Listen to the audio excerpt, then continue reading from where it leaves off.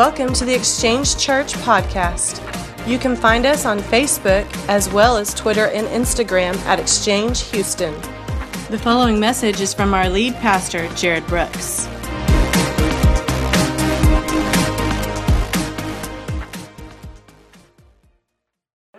So if you will pull out your phone, if you check in throughout the month of December and you can drive by the church, see the sign and go, you know what, I'm going to check in.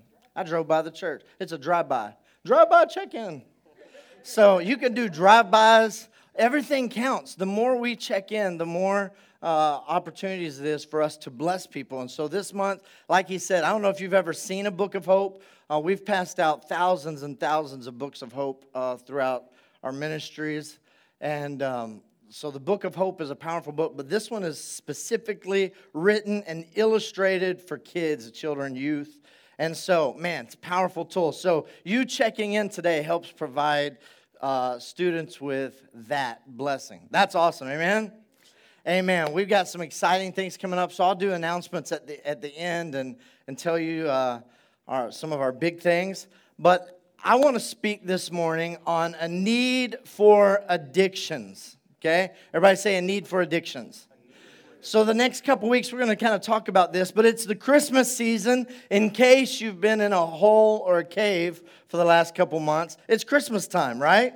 And I love Christmas time. You love Christmas time? Christmas time is exciting for me. How many of you decorate? 8 of us, all right? So we're not a big decorating people.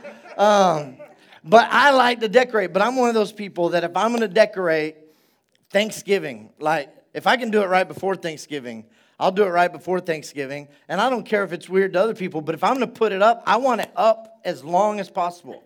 If I'm going to put all that work and dragging that stuff down out of the attics and the boxes and going through and all the annoying lights that don't work, and you can never figure it out. And every year you feel like you're supposed to buy new lights because they're not all working. It's annoying.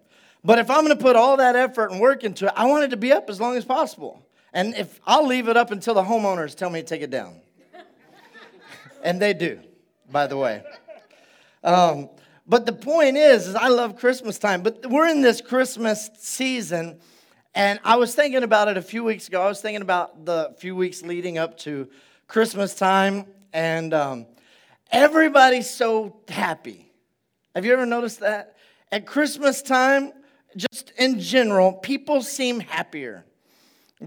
You walk into Walmart or Target or wherever you're going, and people was like, hey, Merry Christmas. Oh, go ahead, Merry Christmas. Yeah, you too. And they're ringing the bell, Merry Christmas. They were ringing the bell of Salvation Army, and I gave Peyton and Parker both $1, and I said, go put it in and say Merry Christmas. They said Merry Christmas. She gave them the bell. She handed the bell to them and said, you can have that. And I was like, well, you're going to ring. You can't be a salvation. You can't not have a bell. And I said, give it back to her. So I made them give it back. But she gave them but everybody's so giving and cheerful. And of course, you got the Black Friday creepers and that are like angry people. That's different. That's kind of like pre-Christmas. You got to get all the demons out right before Christmas. But once you fight over all the Black Friday stuff and you're like punching people in the face and kicking and clawing, then all of a sudden it's Christmas cheer and everybody's like, oh, Merry Christmas. And I see signs all over the place. He's the reason for the season. Y'all see those? Jesus is the reason for the season. And then January is going to hit. The lights are going to come down. A lot of people will put the frowns back on, and then we'll spend the next few months trying to pay off all the justified spending that we just did, and we kind of lose it. We kind of go back. During Christmas time, we try to go to church as families. A lot of people do. People that maybe don't go to church regularly will try to go as a family. People who don't read their Bibles regularly will read the Christmas story to their kids, and they can't even find it. They're like, Leviticus, Deuteronomy, man, there's a Christmas story in here somewhere. No, that's not right. It's one of those others. Revelation. And they just can't find it. And they read the Bible together. And it's something about Christmas. And then all of a sudden, we just turn it off. Right? And for a lot of people, we just go back to the same way that it's always been. And our normal lives. And we lose that Christmas cheer. we forget that He's still the reason for the season. So if you would, stand with me this morning. We're going to read out of the book of Luke, chapter number 22. We're going to start with verse 39. You can follow along on the Sky Bible. It says, Jesus went out as usual to the Mount of Olives, and His disciples followed Him. On reaching the place, He said to them, pray that you will not fall into temptation. He withdrew about a stone's throw beyond them. He knelt down and He prayed, Father, if you're willing, take this cup from me. Yet, not my will, but yours be done. An angel from heaven appeared to him and strengthened him. And being in anguish, he prayed more earnestly. And his sweat was like drops of blood falling on the ground. When he rose from prayer, he went back to his disciples and he found them asleep, exhausted from sorrow. Why are you sleeping? He asked. Get up and pray that you will not fall into temptation. Father, we ask this morning, Lord, that you just be with us, that you bless us. God, we ask that this morning as we hear your word, that your word becomes alive in our spirits. God, we know that your word is ever living and breathing, and it's always working among us and in us. But I pray this morning that we see it clearly, Father, and I pray that it becomes water to our spirit, bread to our souls, God. Lord, that you just move in this place. We thank you for that. In Jesus' name we pray. Everybody said amen? Amen. You may be seated this morning. I have a friend, his name is Webster, and he wrote a book. It's called The Dictionary. And in this book, he wrote, and he said that addiction is a compulsive need for and a use of a habit-forming substance. Okay? Now, I don't know if you've dealt with people with addictions before. I've dealt with a lot of people that have had addictions before. And when we speak of addictions, I'm not talking about just substance abuse, things like that. I'm just talking about addictions, okay? Most everyone in this room is addicted to something, okay? Come on, you admit that? You're addicted to something? You don't want to admit it. I get it. He's addicted to love. I'm addicted to love. They wrote a song about that. But I'm addicted to things. Addiction is a need for something, okay? The state of being enslaved to a habit or practice or something that is psychologically or physically habit-forming. Okay, now if you were trying to learn English, there's an English Learner's Dictionary. I didn't know that. You got New English. But there's an English Learner's Dictionary, and they will interpret things a little bit different, make it simple so that you can get it. And then the English Learner's Dictionary, it says, addiction is a strong need to regularly, everybody say regularly. That's just a fun word to say, regularly. Regularly. See, now that you say it, it sounds wrong. Regularly. Regularly. A strong need to regularly, see, now you can't do it without thinking about it, have something or do something. To have something or do something. According to Medilexicon's medical dictionary, I have one of those, I don't, but I read this in it. It says, addiction is habitual, psychological, or physiologic dependence on a substance or a practice that is beyond, everybody say beyond. Beyond voluntary control, okay? Have you ever heard somebody say, be careful, that habit might turn into an addiction? Yeah, nobody? Just me? I am preaching to myself. Hey, that's a good word. Thank you. Thank you. But some people will tell you, hey, be careful. You're forming this habit. That habit could turn into an addiction because there's a difference between a habit and an addiction. They're not the same thing. Okay? With a habit, you are in control of your choices. With an addiction, you're not. You're not in control. An addiction, there is a psychological, physical component. The person is unable to control the aspects of an addiction without help. Okay? So it's an uncontrollable sensation. It's something that you can't help. You have an addiction problem. I'm addicted to golf. Okay? I'll just be honest. And by that, I mean that there's a lot of times, almost daily, I think about when I can go play golf. okay? And I'm not saying that, I'm just being honest, okay? I pull out the couch and feel like I need to lay down. But there are times during the day I'll be like, okay, if I get all my stuff done, I could probably go play tomorrow, maybe. I think about golf. I like golf. So there's this strong need to have it regularly in my life, okay? I'll go a couple weeks without playing, 3 or 4 weeks, and Shelly's like, you play all the time? I'm like, it's been a month. It's been a month. My clubs are in the garage screaming out for me because I like golf. Some of you have other addictions like food. Come on. Jose raised his hand. He's like, yes, I know. We have addictions like food. You have I love Japanese food. I would call that an addiction because I do think about that regularly. Every time we're talking about what to eat, I bring it up. I'm sorry. I just bring it up. And I'm being honest, people, okay? I'm just being honest. But I bring it up. She's like, what do you want to eat today? We need to eat somewhere fast. Well, you can call ahead to Shogun. They'll have it ready. No, we're not eating Shogun. Okay, what do you want to eat today? Well, I'm not going anywhere, so we can go smell like food and go to Shogun. Because Shogun's the gift that keeps giving. You take it home with you, and it'll stay on your coats for a week.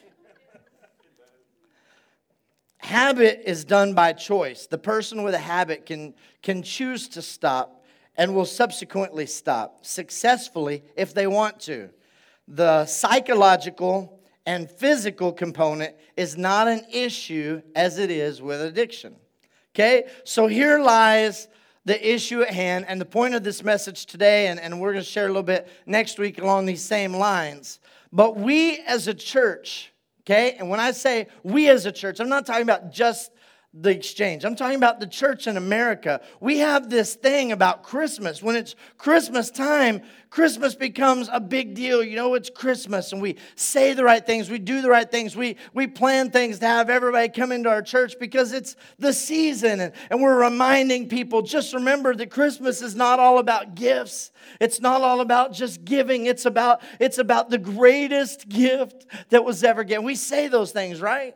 And it's Christmas, and we recognize that He is the reason for a season. But He's not just the reason for a season. Okay? He's the reason for every season. And right after Christmas, He's still the reason for that season. And all the way through Valentine's, He's still the reason for the season. All the way to Easter, He's still the reason for the season. And we should have signs that say it's Easter time. He's the reason for the season. Hey, it's May. He's the reason for the season. Look what? It's June. He's the reason for the season. And when the fall comes around, He's the reason. And for some reason, a lot of times in church, we just get into this kind of Christmas, they call it Christmas spirit. And we feel it, and we share it, and we revel in this joy of this Christmas time. But it's not just about that. He's the reason all the time. And so we have to take it from being a habit that we turn on and off at Christmas time to an addiction that we just have a need for Him. That we have a need for Him all the time. The problem is we need these habits to turn into addictions to where every day we're recognizing He is the reason for the season. He's the cause. He's our purpose in life. Our goal as children of God is to have a dependence on our Heavenly Father. Amen? We have to have an addiction to Jesus Christ. We have to have an addiction to our Father. We have to be addicted to His presence. I was going to come in here and play the song Addicted to Jesus by Carmen. Anybody know that song? Man, I should have played it. A to J. Because I'm addicted. It's addicted to G. Anyway, you don't get it. Never mind. It's Carmen. Y'all know who Carmen is, right? A few say? No? Okay, awesome. Moving right along. So, we have to be dependent on our relationship with Him. We have to be dependent upon our guidance from Him. We have to be dependent upon His protection over us. We have to be addicted to His presence. Amen? Because we need that addiction. And for too many church people, Jesus and the presence of God is a habit. Amen. Shout me down when I'm preaching real good. I mean, you just get in there. Because I'm telling you, it's a habit for a lot of people. Church, God, our relationship with God is something we turn on, turn off at will. Those are called habits. Okay, we go to church because it's a habit. It's something we do on Sundays, but we can stop anytime we want because it's not really a need. We pray at the dinner table. That's a habit. Every time we sit down and pray, we join hands, we say our blessing. That's a habit. We can stop it anytime we want. It's not a need. But an addiction becomes something that you can't control. A need for more. A need for more is what an addiction is. We have to have a need for more. Jesus Christ came to this earth, and when he came to this earth, he was both God and man. Okay? He came to this earth and he fulfilled. He was fully God, and yet he was fully man. And when he came to this earth, he became the ultimate sacrifice. No sacrifice. I mean, everything that had been done, that had been written in the Old Testament, was now pushed away. It wasn't forgotten. But Jesus came and he became the ultimate sacrifice. And I thank God for that sacrifice. Amen. But he also came to be the ultimate example. He became the ultimate example for us to live. A lot of us, we just want to recognize his sacrifice and say, thank you for that sacrifice, Jesus. And we take advantage of that sacrifice because it's awesome and is a free gift that he gave us if we'll just believe. But he came and he became the greatest example for us to live by.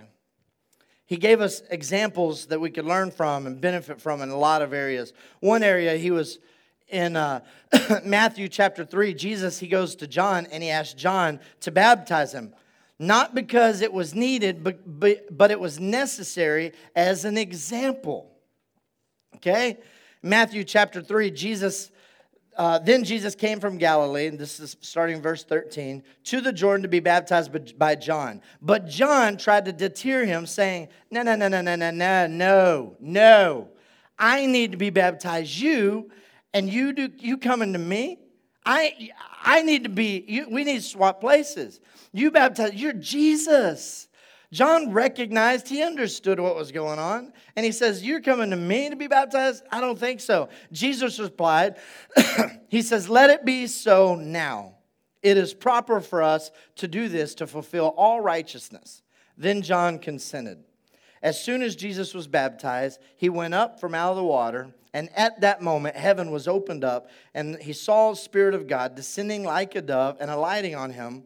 And a voice from heaven said, this is my Son, whom I love, and with him I am well pleased. He didn't need to be baptized. Okay? You get that? Jesus didn't have this need to be baptized. He was fully God. Okay? If there was a person ever in the Bible who could come to this earth and not have a need to have a relationship with God, because it was Jesus. Jesus didn't need baptism, but he came and he says, listen, I'm doing this. Let it be so now. It is proper for us. Everybody say us. It is proper for us to do this to fulfill all righteousness. Jesus came and he didn't just say do as I say. He said, do as I do. Follow me. Watch me. I'm going to give you the perfect example. So he starts living these examples out. He's showing his disciples every day as an example how to act, how to react, how to treat people, how to love people, how to respond to people, how to work, how to play. He was just the perfect example. One of the examples he gave us was his need or his dependency in his relationship with the Heavenly Father. Jesus had a dependency on the Father, and he was showing us in Luke chapter 22, our opening passage. Verse number 39, we started out and it says, Jesus went out as usual. Everybody say as usual. If there was ever a man who could go through life and not need this relationship with God, Jesus could. But Jesus, being fully God, recognized his need, being fully man, to have a constant, consistent dependency, an addiction in his relationship with God, his relationship with the Father. Okay? He clearly shows us, it says he went out as usual to the mount to pray. We don't need just a seasonal habit, but a genuine addiction for the presence of God. A daily need. Something that regularly we need more and more and more. That's always there. An addiction to Him will do three things. We're going to break down Luke chapter 22. So if you have it in your Bible, you can mark it. We're going back to Luke chapter 22. There are three things that will happen when we have an addiction to Him. First, an addiction to Him will keep you out of temptation. Everybody say, keep you out of temptation. Okay? Now, maybe you're one of those special people here today that you don't deal with temptation because you're there, you know? And every church has some of those great people that they don't deal with temptations. Them and Jesus are like that, you know? And so there's no temptation. But for all the rest of us who are still breathing in this church, we face temptations, okay? And Jesus says in verse number 40, on reaching the place, okay, so He goes out to the mountain as usual, meaning that Jesus did this often. He goes to the mountain as usual. In verse 40, on reaching the place, He said to them, pray that you don't fall into temptation. It's really hard to fall into temptation when you have a real addiction to His presence. Can we agree on that? When you're addicted to Him, it's hard to fall into temptation. It's hard to have an affair on your spouse with them in the room. You know what I'm saying? In their presence, it's hard to do things like that. When you're in the presence of God, when you have a constant addiction to His presence, it's hard. It's hard to fall into temptation. Jesus, He's telling His disciples, He says, listen, this is my regular spot. I come here all the time. Okay, this is where I go to pray. As usual, Jesus shows up to pray, and He takes His disciples. They're with Him, and He says, now listen, I want you to pray that you don't fall into temptation. So you're talking about prayer and a relationship to God will help me overcome temptation. Being in His presence helps you overcome temptation. Do you believe that? When I was 19 or 20 years old, I was a youth pastor in Lubbock, Texas, and I had a kid come up to me. Pastor Jarrod, I got a problem. And I don't remember what I had preached that day, but whatever it was sparked 4 or 5 of these conversations. And this kid comes up to me and says, Pastor Jarrod, I got a problem with porn. And I was like, okay. So what's going on? He's like, I look at porn all the time and, you know, and I got a problem. And I was like, okay. And he said, I don't want to look at porn. I don't want this in my life, but I don't know how to fix it. And man, all the time I come to church and I give it to God, and I always go home and I'm dealing with it.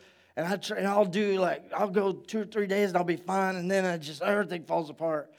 And I was sitting there and I was like, okay, So what did I tell him? Because they didn't tell me what to tell him exactly. I've heard this before, but I couldn't remember. So I'm starting, while he's talking to me, I'm like, what do I say? And all of a sudden it came to me. And I said, okay. I said, well, when you have these urges, when this comes to your mind, where are you at and what's the source it's coming from? How do you indulge yourself? In my bedroom, I have a computer. And I was like, okay. Now, this is a long time ago. It's 20 years ago. So not everybody had computers in their bedrooms and stuff back then. So I didn't have to deal with this with a lot of kids in the beginning of my ministry. But he had a computer in his room. And I said, okay, here's what I want you to do. I said, do you have a CD drive in your computer? He said, yeah. I said, okay. I want you to go, open up your CD drive, and I want you to put in this CD. And I gave him, it was Brownsville Revival. Y'all remember that? Lyndall Cooley. Yeah, some of y'all don't know what I'm talking about. Okay, have y'all ever heard, look what the Lord has done. Look what the Lord has done. He healed my body. He touched my mind. He saved me. Woo! And everybody goes crazy. And then it goes back to, I went to the enemy's camp and I took back what he stole from me right? And Lyndall Cooley, he's playing and the choir singing. I said, go put this CD in your CD player, okay? Whenever you have this thought, this urge, and it comes to your mind, and you think, because it's going to come to your mind. You don't just all of a sudden wake up and you're in the middle of porn, right? Whenever this thought comes and you have to get up and go to the computer, I want you to push play. Okay? And I said, and I gave him another CD, and it just came out, and it was Shout to the Lord. And I said, it's going to be really hard to indulge yourself while looking at porn, singing, Shout to the Lord, all the earth, let us sing. He said, okay. The next week, there's a lot of youth. We're all hanging out. He walks in, he goes, Pastor Jarrod, the worship worked. I didn't look at porn. Amen. Praise God. But the thought process for me was, it's hard to indulge yourself in temptation, when in the presence of God. Right? Doesn't that make sense? And so Jesus, he goes to the mountain as usual. This is something that he does all the time. And he tells the disciples, I want you to pray so that you don't fall into temptation. James 1:4 says, but each person is tempted when they're dragged away by their own evil desires and enticed. Okay? So they're dragged away by their own evil desires. Few people are dragged away in a crowd. Okay? This morning, if somebody wanted to come in and kidnap one of you, take you away, they're not going to walk in right now in front of us all, come and grab Jay, and then drag him out with all of us here, right? Okay? They're going to wait until he gets up and goes to the back, goes to the restroom, go get another cup of coffee, and when he's away from the crowd, they're going to snatch him. That's the way the enemy works. Each one of us are dragged away inside. If we will stay in the presence of God, if we will stay surrounded by that, how do we do that? We just keep our minds free. We keep people around us that lift us up and don't tear us down. Okay? It's like the story of David and Goliath. Goliath's standing there and he's like, send me out a man. Send me out a man that'll fight me. Goliath never said, hey, send me an army. Bring on the army, baby. He never said that. He was looking for a man because he knew he could defeat a man, but he wasn't sure he could defeat an army. He was trying to isolate his enemy and separate them because he knew one-on-one he could take them. That's the way the enemy works. He drags us away and he entices us. He drags us away when we're weak, when we're vulnerable, when we're not in our right mind. And so our job is to have an as usual, where we constantly have a consistent prayer time, that we're constantly thinking and being in the presence of God. Jesus takes them to his usual spot and he says, listen, pray that you don't fall into temptation. Your own evil desire, that's your usual. The things that we always fall into. 1 Corinthians chapter 10, verse 13 says, no temptation has overtaken you except what is common to mankind. And God is faithful. He will not let you be tempted beyond what you can bear. But, youth, listen to me. When you are tempted, mom and dad, listen to me. He always provides a way out. Okay? So he's saying, hey, you're going to go through temptations. Jesus telling the disciples, you're going to go through temptations, but you pray that you don't fall into temptations. But if you are tempted, I'm always going to give you a way out. I'm not going to let you carry a load so big that you can't handle it. Jesus himself, he's tempted and he's tested. Matthew chapter 4, it says, then Jesus was led by the Spirit into the wilderness to be tempted by the devil. After fasting 40 days and 40 nights, he was hungry. The tempter came to him and said, if you are the Son of God, tell these stones to become bread. Jesus answered, it is written, man shall not live by bread alone, but on every word that comes out of the mouth of God. Then the devil took him to the holy city, had him stand on the highest point of the temple. If you're the Son of God, he said, throw yourself down, for it is written. This you could preach all kinds of messages out of this right here. Sometimes the enemy will manipulate and twist the word of God to fit. You know how people sometimes will pull out just one verse of the Bible and it justifies their lifestyle? We're not going to go there right now, but the devil is talking to him, and the devil says, for it is written. that he will command his angels concerning you, and they will lift you up in their hands so that you will not strike your foot against the stone. Jesus answered him and said, but it is also written, do not put the Lord your God to the test. Again, the devil took him to a very high mountain, showed him all the kingdom of the world and their splendor. All this I will give you, he said, if you just bow down and worship me. Then Jesus said to him, away from me, Satan, for it is written, worship the Lord your God and serve him only. Then the devil left him, and the angels attended to him. Listen, Jesus himself went through temptation. This fully God, yet fully man, was tested just as you and I are tested. And he overcame through fasting and the word of God.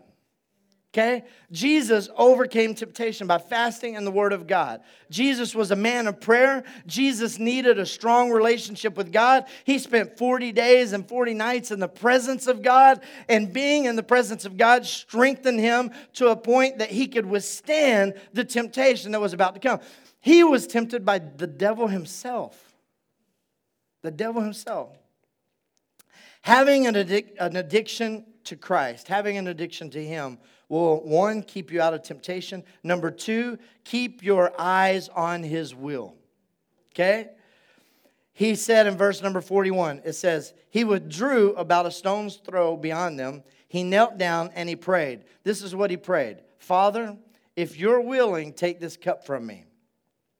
What he's saying right here is he's saying, God, if there's another option at this point, I would like to exercise that option. Okay? What he's saying right now is, God, I don't know if I'm ready to die. I don't know that I want to die. Okay? This shows Jesus being fully man, fully vulnerable. Okay? Now, don't overlook this verse and just take it lightly, because Jesus has this moment where he's saying, God, if there's any other way, let this cup pass from me. If there's any other options, I know we had a plan. I know when I came down here and I was born from a teenage virgin named Mary, and I lived this life, and I was going to live this life, and I was going to be perfect, and I was going to be without sin, and God, I was going to preach your gospel, and I was going to lay out a plan of salvation for the rest of the world, for generations. But God, in this moment, if there's any way, let this cup pass from me. And then he goes right on. He says, yet not my will, but yours be done. I can imagine Jesus' blood pressure sky high. Okay? Fully man, fully human at this point. He's scared. There's this unknowing. Even though it's written, even though he knows this is how it's got to be, he's just at this place where he's so vulnerable. The most vulnerable we've seen him yet in his lifetime. And he says, God, if there's any way, let this cup pass from me. But then he doesn't even really stop. Immediately he says, nevertheless, not my will, but your will be done. Listen, when you have a constant addiction to the presence of God, you will keep your eyes not on your will, but his will. It will always keep his will in the forefront of your thoughts and your minds. That's the problem with a lot of people today is we start getting out of the presence of God, and then everything becomes me, my agenda, what I need to do next, what job I need to get, and we take out of the equation him, his will, his purpose. He says, Father, not my will, but your will be done.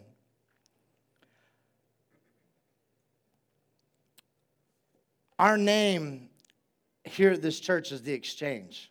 And I get asked all the time, I see that. What does your name mean?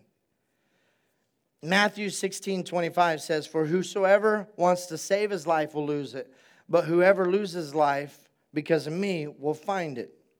In other words, not my will, but yours be done. I exchange my plans for yours. This is the exchange that Jesus was making in that moment. He was saying, God, I don't really want to die, okay? Man, it's hard. It's hard. I've been God, and I've been seated in heavenly places, and now I've walked this earth, and I've built relationships with people, and my emotions are spent. I've loved people. I've been betrayed by people. I've been stabbed in the back, and my emotions are just all over the place. God, I don't know that I can handle this. Father, I don't know that I can handle this. And he says, God, if there's any way, let this cup pass from me. And then he goes on, immediately says, nevertheless, not my will, but your will be done. He says, I exchange my desire, my thoughts as a human being, I exchange that for your plans. Nevertheless, not my plans, but your plans be done. That's the exchange. That's the whole, the premise of where our name came from as a church. Is that we get outside of our own will, our agenda, what church should look like, what we want to build, what we want to do. But what do you want to do, God? Where do you want us to go? What do you want us to say? Who do you want us to reach? Who do you want us to love? Who do you want us to reach out to? Not my will, God, but your will be done. He spent time with the Father.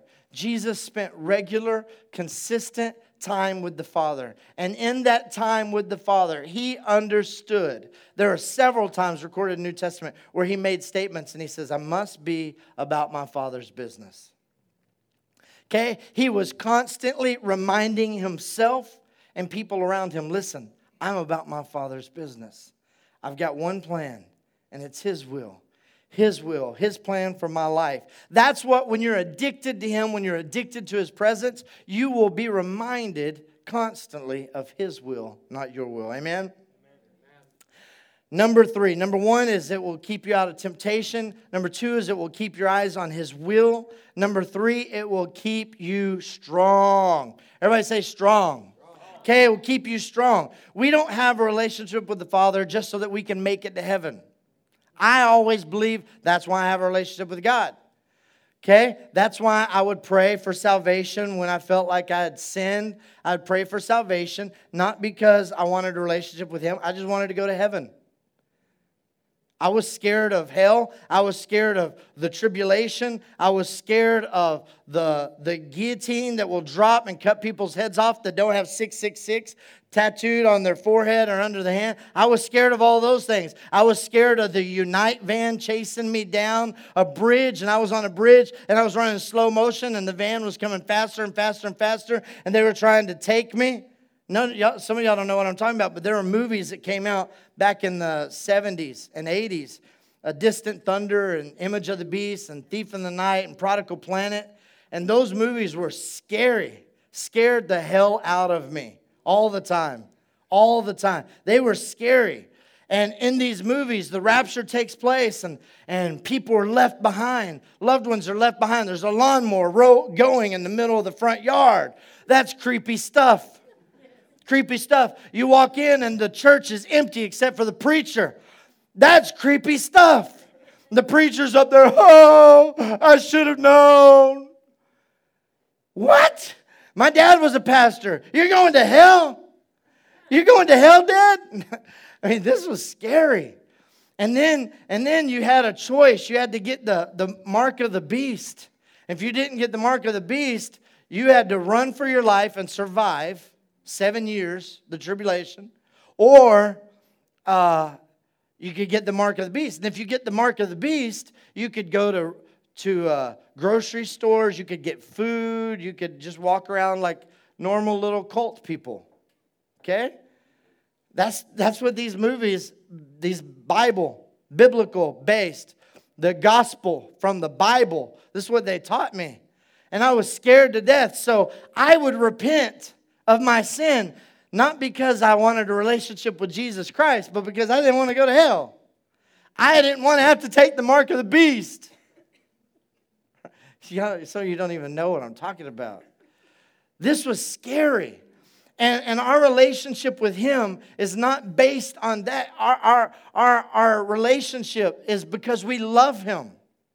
Because we love him. Everything is brought back to the fact that we're in love with Jesus Christ. What he did for us was the greatest act of love known to mankind. That's why the Bible says, greater love hath no one than this, that a man lay down his life for a friend. The greatest love ever. And so my relationship with God is not so that I can keep from hell, so that I can keep from this final destination, but my relationship with him is because I love him. But he keeps me strong. When I have a constant addiction to his presence, he makes me strong. He makes me strong. Sometimes we feel like we just don't have the strength to carry on. And a lot of times as Christians, we say that. We say that throughout the week. I just don't know how much more I can take. You ever said that? I don't know how much more I can take. I don't know how much more of this I can handle. And we start feeling our breaking point, and we start going, okay, here's the breaking point. Paul, he wrote to the Corinthians, and he says in Corinthians chapter 12, verse 9, but he said to me, my grace is sufficient for you. He's talking about God. And he said to me, my grace is sufficient for you. My power is made perfect. Everybody say perfect.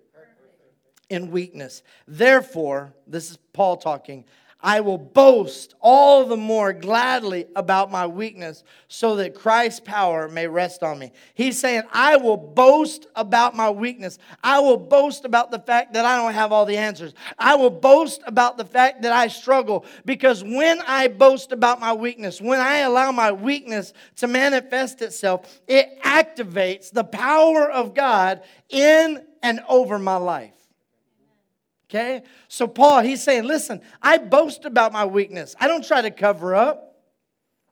And I know that nobody in this church would ever walk into here and pretend that everything is going great. You know, we would never walk into here and pretend that life is perfect and our job is the greatest job on the planet. And we have zero family problems and we're debt free. That's not us. But there's some people who come into church and they're struggling with stuff.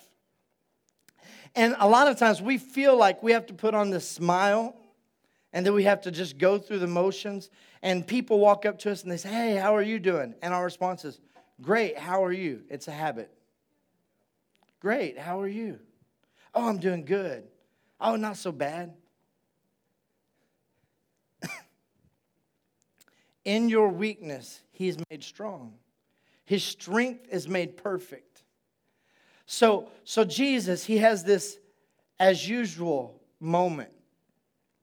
This as usual moment. He goes to the mountain as usual and he prays. And he says, disciples, listen, I want you to pray that you don't fall in temptation.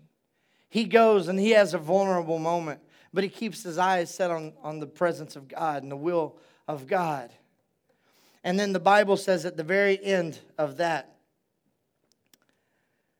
verse 43, after he's prayed, an angel appeared from heaven and appeared to him and strengthened him. See, when we've hit rock bottom and we feel like we can't go anymore, being in the presence of God strengthens you. If you want to know how to make it another day, if you want to know the answer to all these issues and problems that just keep stacking up on top of you, it's him. It's being in his presence. It's having an addiction to his presence. But if we're not careful, we'll build up a tolerance. The word tolerance is a condition in which an addiction needs higher doses of a substance to achieve the same effect previously achieved with a lower dose. I was thinking about that. I was thinking about how many times I've built up a tolerance to my addiction to him. Because when I got saved and I gave my life to God, I had a real addiction to him. I talked about him all the time. I stopped things that I was doing that wasn't pleasing to him. I just shared about him all the time. And a lot of y'all have heard the story, but years and years ago, when I got saved and gave my life to God, Pastor Kevin wasn't in the same page with me. And we were hanging out one time, and he was trying to get me to go places with him. And I was like, I can't. I've changed my life. I can't. And he was trying to get me to turn. I don't even know why we're friends. I don't even know why we're friends, honestly. But I had this addiction to God. And my addiction to God was so much that I knew I couldn't be friends with Kevin because I had my own evil desires, the Bible says. And my own evil desires were like his own evil desires. And if I hung around him long enough, he was going to bring out all my little evil desires. So we couldn't be friends. So we stopped being friends. We stopped talking for years. He didn't even invite me to his wedding with Lisa. And I'm still bitter about that. Yeah, I know. I know. But what had happened was, at the beginning of my relationship with Jesus Christ, I had this addiction, this great need. And you know what happened? It became common to me. It became normal, you know. Church used to be exciting. I remember coming to church and it was exciting. And then all of a sudden, church was really normal. It was, you know, expected. There's a story in the book of Leviticus. And you could go look this up later if you want. It's Leviticus chapter 8. And God tells Moses, he says, go get your brother Aaron and his 2 sons. And he says, I want you to go anoint Aaron and his 2 sons to be priests. Now, this is pretty exciting at the time because the only people that could be in the presence of God were the priests, okay? Common people. If it was like back in the Bible days here in the church, you wouldn't be able to be in the presence of God, okay? You would come to me and you would give me all your sin, your sacrifices, and I would go to the presence of God for you. Okay, so I had access to the presence of God. You did not. So God tells Moses, he says, go get your brother Aaron and your 2 nephews. And he says, anoint them as priests. This is a big deal. Now they get to go in the presence of God. Now, if you go and you look in Leviticus, there's like ridiculous amount of rules and guidelines. It was like, okay, you do this, flip your collar this way, pull your zipper down 2 inches. It was just crazy, all the things they had to go through for their ordination process. It was like you're going to hem a button here, and you're going to 6 inches down, you're going to put a stitch here, and you're going to wear this, and at the bottom. I mean, it was detailed. And then at the end, you're going to go and you're going to sleep in front of the tent, the opening. They just had to go through all this process to become a priest. So they were anointed and they became priests. This is a huge, huge moment, right? They get to be in the presence of God. This is awesome. So now they're priests and they're offering sacrifices. They're going past the outer court into the presence of God. This is awesome. And God said, when you do this, I am holy. You will do it this way. This is what God says. And he gives them a list of rules. This is how you're going to walk into my presence. This is how you will present yourself in my presence. And he gave them a list of rules. And the Bible says in Leviticus chapter 8 that they were doing this. They were carrying out their priestly duties. But there came a point, one version, I believe it's the Amplified version, says they looked at God as common. Oh, that's the point where you cue the scary music if this was a scary movie. Okay?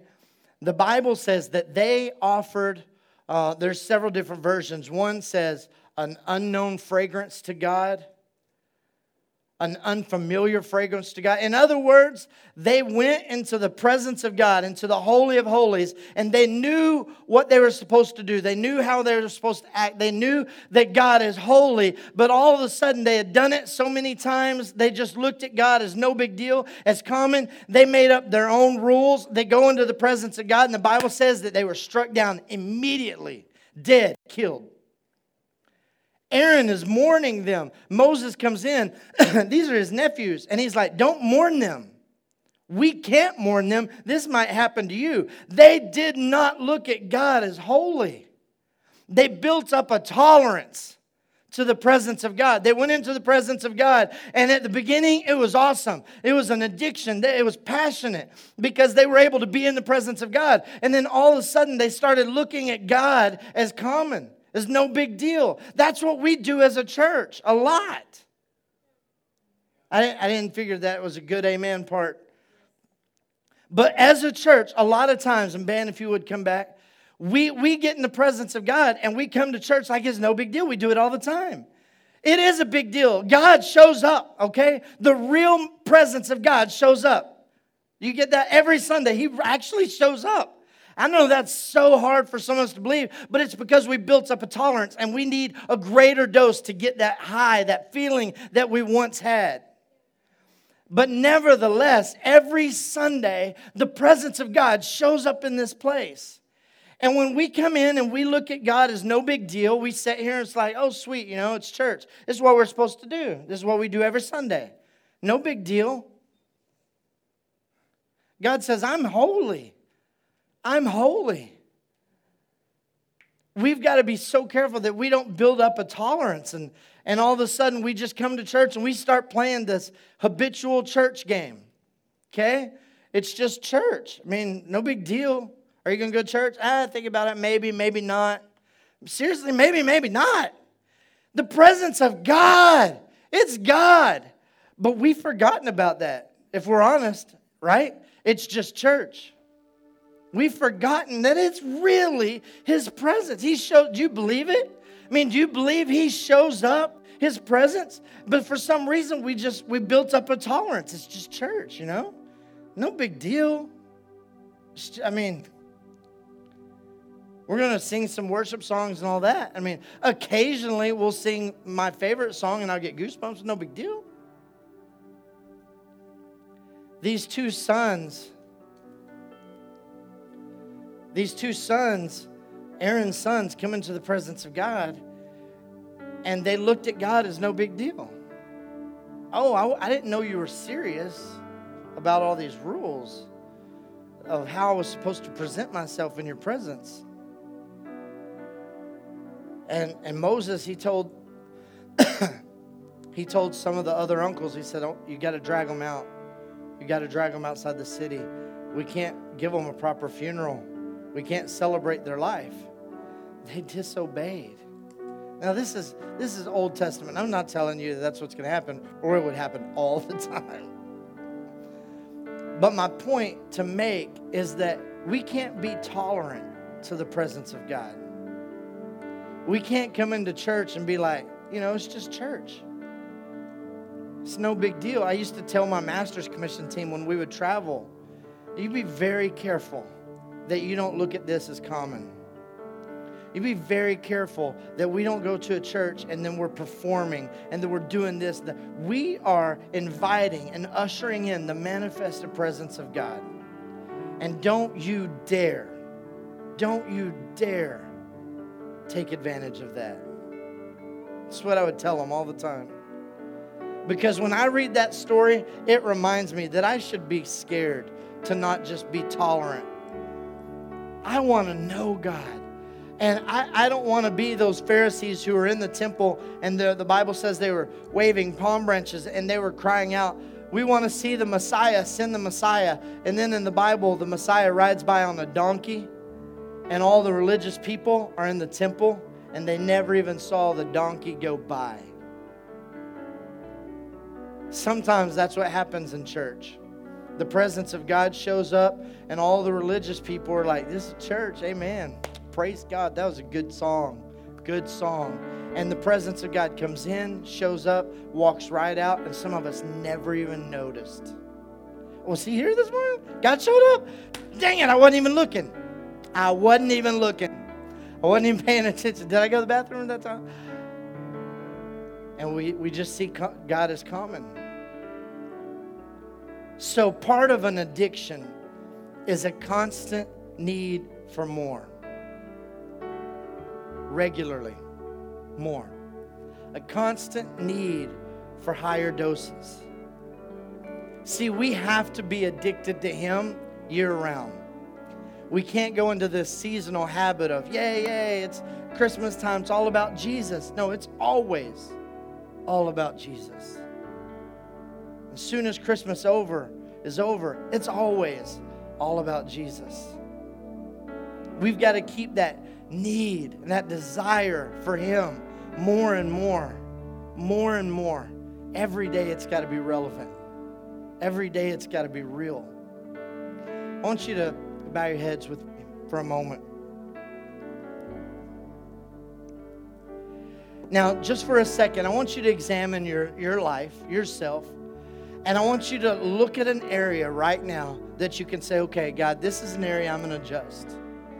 This is an area I'm going to adjust because I'm going to do my best to spend more time with you. I need an as usual place. I need an as usual moment. So you know what your life looks like. You know what your days look like, when you get up, when you go to bed, what your schedule's like. I want you to find an as usual moment for a second. And right there where you are, will you just pray and make a pact with God and say, God, you know what? Here's my as usual. I'm going to start this week. And before work, or before I leave, or after I get out of bed, I'm going to go into the living room. I'm going to turn on some worship music, and I'm going to have an as usual. I'm going to have an as usual. Father, I ask right now, God, Lord, that we have a constant need for you, a need for your presence, God, that we're never satisfied, that we're never complacent, God. Lord, but that every week we come with an expectancy that you're going to show up, that your manifested presence is going to show up in this place. God, that we understand that when we have needs, that you're going to take our needs from us because you're a good Father. That's what you do. God, and in return, we're going to look for our as usual moment so that we can build up a habit that will turn into an addiction. Because in that habit, we'll start to see you like we haven't seen before. In that habit, God, we'll start to hear your still small voice. In that habit, we'll start to sense this peace that surpasses all understanding. That in that habit, God, everything, the chains of bondage, the heaviness, the burdens that we're carrying, God, we'll feel them lifted. And that habit will become an addiction because we've just got to have it, Lord. That we need you. That we need you constantly, Jesus. That we're in desperate need of you, of your presence all the time, God. And it's not your fault, God, because you've never left us. You're not ever away from us. You're not ever apart from us, God, but that our eyes, that we will be focused, that we'll see you, that we'll recognize you. God, I pray that we build up an addiction for you, an addiction for your presence. Hallelujah, Jesus. Hallelujah, Jesus. There's nothing like you, God. There's no one like you, God.